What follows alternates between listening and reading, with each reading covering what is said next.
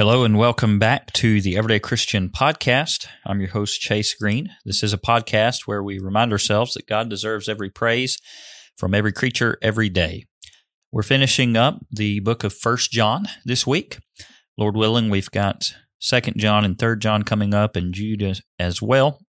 We've also got some other ideas for some episodes coming up as well to finish out this season. We're looking at verses 14 through 21 in 1 John chapter 5 this week. Last week, hopefully you remember that we continued John's thoughts on love, as he so often talks about in his writings.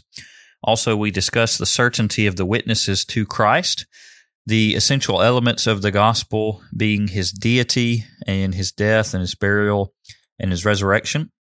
And then don't forget that at the end, we looked at verse 13 last time, which says, "These things I have written to you who believe in the name of the Son of God, that you may know that you have eternal life, and that you may continue to believe in the name of the Son of God." So assurance there in knowing that we are faithful children of God or not. Today we're going to look at our confidence in the power of prayer. After that, we're also going to notice sins leading to death versus sins that do not lead to death. And then John is going to wrap up his first epistle by giving us some assurances about being on God's side. Verses 14 and 15 as we begin, confidence in the power of prayer. Now this is the confidence that we have in Him, that if we ask anything according to His will, He hears us. If you look back at chapter 3, verse 21, it talks about confidence that we can have in God.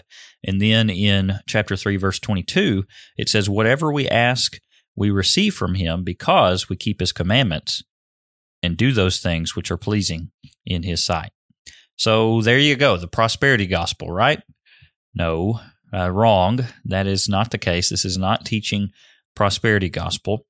John is not saying that we will get our heart's every desire materially if we follow God. That's more or less what the prosperity gospel teaches, but that's not what the Bible teaches.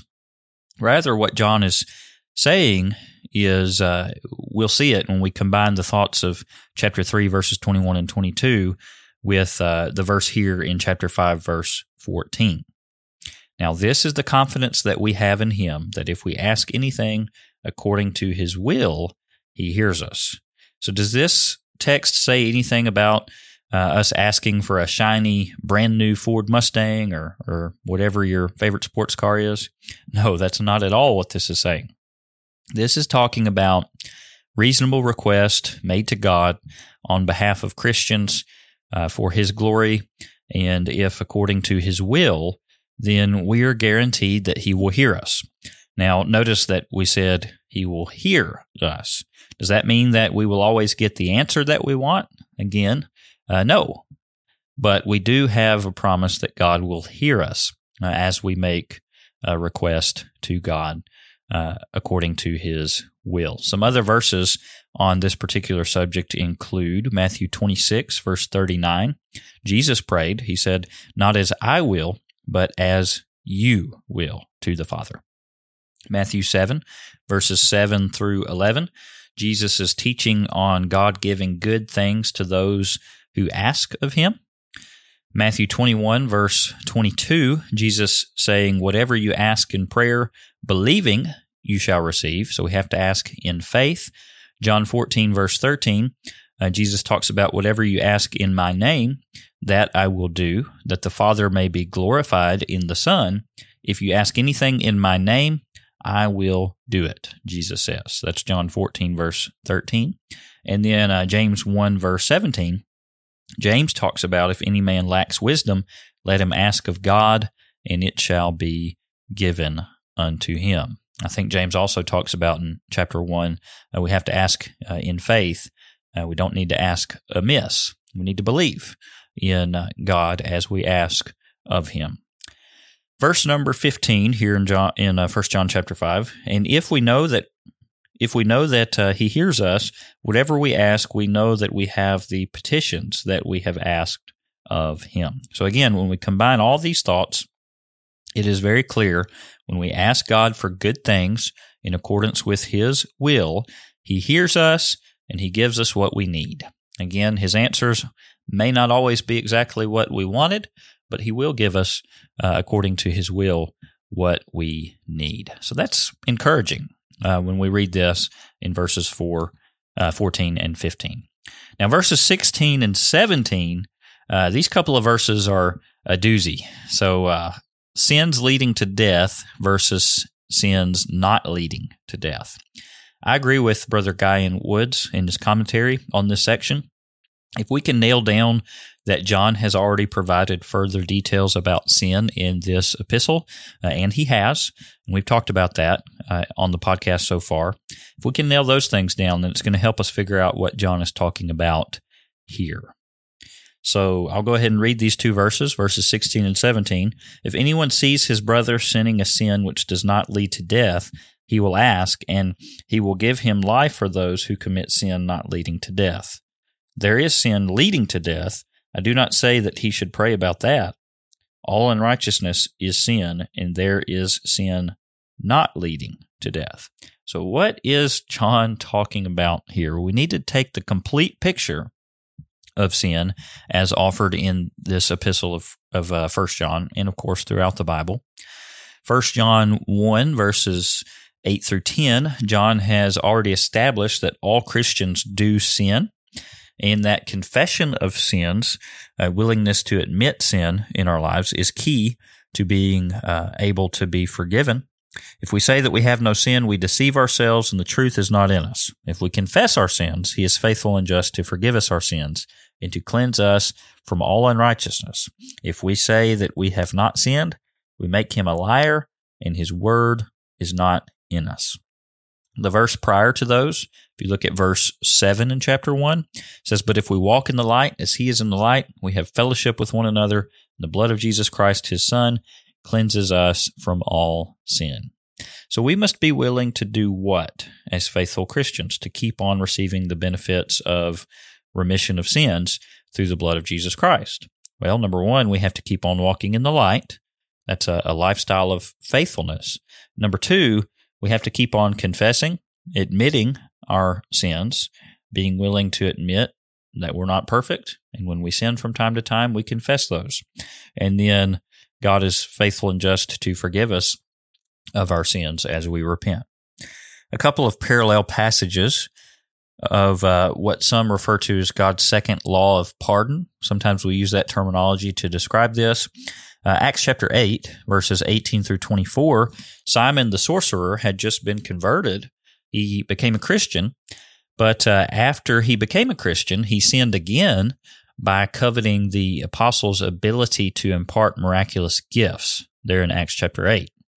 Peter actually told him, "Your money perish with you." If you think you can buy the gift of God with your money perish with you, is essentially what Peter tells him. So Peter then told him that he needed to repent and pray that he would be forgiven. So again, this is God's second law of pardon, as we sometimes say. Also, James chapter 5, verse 16 would be another parallel passage. It says, "Confess your trespasses to one another and pray for one another that you may be healed. The effective, fervent prayer of a righteous man avails much." Also, go back to 1 John chapter 2, verse 1, "My little children, these things I write to you, so that you may not sin. And if anyone sins, we have an advocate with the Father, Jesus Christ, the righteous." Thus, we can conclude the following about Christians who sin. And again, we can call this God's second law of pardon. Christians are not supposed to keep on sinning after becoming Christians. Certainly, we're not to have lifestyles of sin. We should commit ourselves to Christ, not sin. We should be the servants of Christ in righteousness, not the servants or the slaves of sin. That's Romans chapter 6. Romans 6 verse 1 says, "Shall we continue in sin that grace may abound?" Certainly not, into verse 2. So Christians are not supposed to keep on sinning after becoming Christians. However, it is inevitable that Christians will sin from time to time. We have to acknowledge that. We have to admit that. And 1 John chapter 1 goes into that. When we do sin, Jesus Christ is our advocate on our behalf, as we read in 1 John chapter 2. Continuing to be forgiven even after we are baptized is contingent upon continuing to walk in the light. What does that require? Walking in the light requires repenting, confessing our sins, and praying for forgiveness of our sins. Also, from time to time, for instance, when our sins are of a public nature and we have brought reproach upon the church, we need to pray for one another as Christians that we may be forgiven after confessing those sins, James 5, verse 16. So let's put all of that together and again read verses 16 and 17. Verse 16 again says, "If anyone sees his brother sinning a sin which does not lead to death, he will ask, and he will give him life for those who commit sin not leading to death." There is sin leading to death. I do not say that he should pray about that. So what kind of sins do not lead to death? Well, sins that are confessed and admitted and repented of and prayed over. What about someone who is just bound and determined to keep on sinning, to keep on rebelling against God? Is prayer for that person just going to magically make everything okay if they're refusing to repent? Absolutely not. And so God will not forgive them in that case.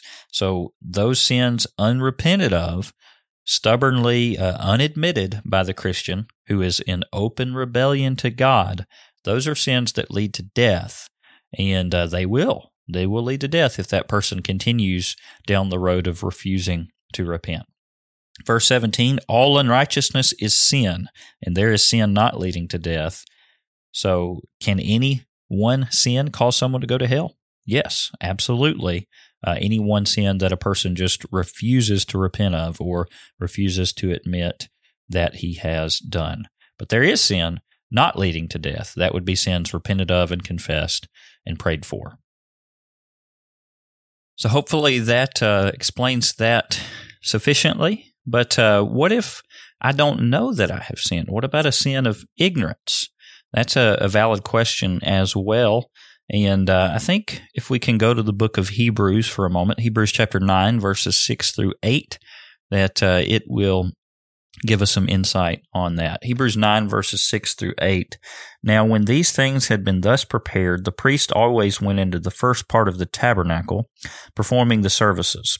But into the second part the high priest went alone once a year, not without blood, which he offered for himself and for the people's sins committed in ignorance." So the blood was offered for sins committed in ignorance as well, and it would cover those. King James Version says errors of the people, but if you look at the Greek, I believe committed in ignorance is the better translation there. The Holy Spirit indicating this, that the way into the holiest of all was not yet made manifest while the first tabernacle was still standing. So the way to heaven actually, of course, was going to come through whom? Well, we know this, through Jesus, right? He is the way, the truth, and the life. John 14, verse 6. "No man can come to the Father except through him." And so in the Old Testament, the priest had to make those offerings, looking forward to the coming atonement that Jesus' blood would offer. And those offerings included offerings for the sins committed in ignorance. So if you continue reading in chapter 10, verses 1 and following of Hebrews, it talks about how the high priest would have to make this very big sacrifice once a year, year after year. And of course, that was the Day of Atonement sacrifice. You can read about it in Leviticus chapter 16. To continue covering the sins of the people until Christ would come, and then those sins would be washed away by his blood. So the Old Testament sins, they were, sometimes we use the phraseology, they were rolled forward, if you will. They were covered, but in the coming prospect of the coming saving blood of Jesus Christ. Verses 11 and 12 in Hebrews chapter 10 make it clear, every priest stands ministering daily and offering repeatedly the same sacrifices which can never take away sins. But this man, Jesus, after he had offered one sacrifice for sins forever, sat down at the right hand of God. So Jesus' blood then covering those sins committed in ignorance. What if I know that I have sinned? Well, then if I know it, I have to repent of it and confess it and pray to God. And what if I'm just willfully ignorant? Well, the less I know, the better off I'll be. Is that how it works? No, absolutely not. We have to study to show ourselves approved unto God. So it would be a sin and a willful sin not to study in order to show ourselves approved unto God. So ignorance isn't going to cover that. But sins of ignorance can be covered by the blood of Christ if it's truly something that we're just ignorant of because we haven't learned about it yet, even though we are diligently studying the Word of God. Hopefully that helps with that particular question. I know that's kind of a doozy of a question. Verses 18 through 21, the conclusion of the epistle with assurances of being on God's side.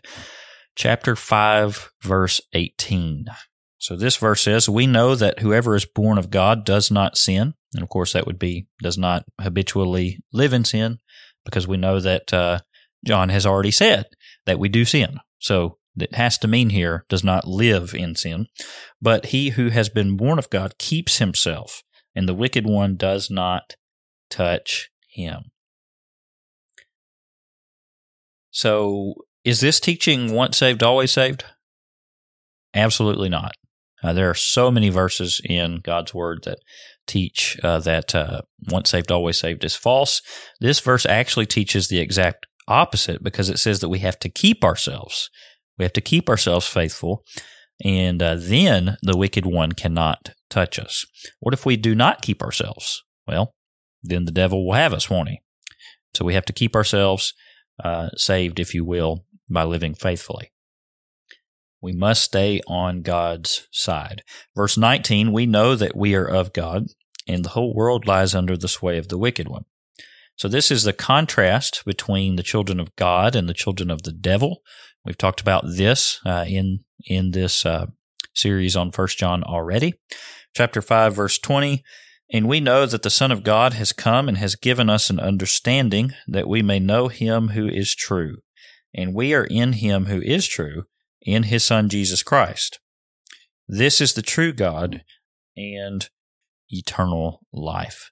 So this is an excellent summation of the certainty and the assurance that we have because of the truth of the gospel and the knowledge of our salvation, and making sure that we're living accordingly to the gospel. And then finally, verse number 21, as we wrap up our study of 1 John, "Little children, keep yourselves from idols." Amen. So John quite abruptly ends his epistle here, but this is a very important reminder. We have to keep ourselves from idols. Anything that would be put ahead of God is an idol in our lives, and we have to make sure that we don't do that. We've talked about lots of these things through the years on this podcast. It might be putting our politics ahead of God. We had a podcast on that. Might be putting sports ahead of God. We've talked about that multiple times on this podcast. It might be putting our money ahead of God, and we've talked about that as well. There are all different kinds of things. Maybe it's our hobbies and our time, and so we'd rather do that than attend worship faithfully, things like this. All these different things, if we put them ahead of God, then those are idols in our lives. Family, we could even idolize our family. And well, I know that my son is in an adulterous marriage now, but I'm gonna bend the rules. I'm gonna change my view, even though I know what the Scripture says. I'm gonna change my view because of his marriage situation. No, we can't do that. If we're doing that, then we're idolizing our relationship with our family above our relationship with God and His truth. So these are important reminders. And again, we have to keep ourselves away from idols. I hope that you have found the book of 1 John to be edifying, building us up in the faith. It's a very encouraging epistle. And it talks about love a lot. It talks about the assurance that we can have, that we can know that we are of the saved. It encourages us not to sin, things of this nature. Very, very important epistle of 1 John. As I said at the beginning, we still have 2 John and 3 John, as well as Jude. And we will cover the rest of those, Lord willing, this season. And then we will have covered all of the general epistles on the Everyday Christian podcast. And we'll have to find something else for a couple seasons from now to go through in the Bible as well. We've got a few other topics lined out, and I hope that you'll stick around for those as well as we continue Season 6 of the Everyday Christian podcast. Thank you so much for listening to this episode on the Scattered Abroad Network. We are grateful for your continued support as well as your continued prayers. If you would like to find out more about our network, please visit our website at scatteredabroad.org. We look forward to studying with you again soon. May God bless you.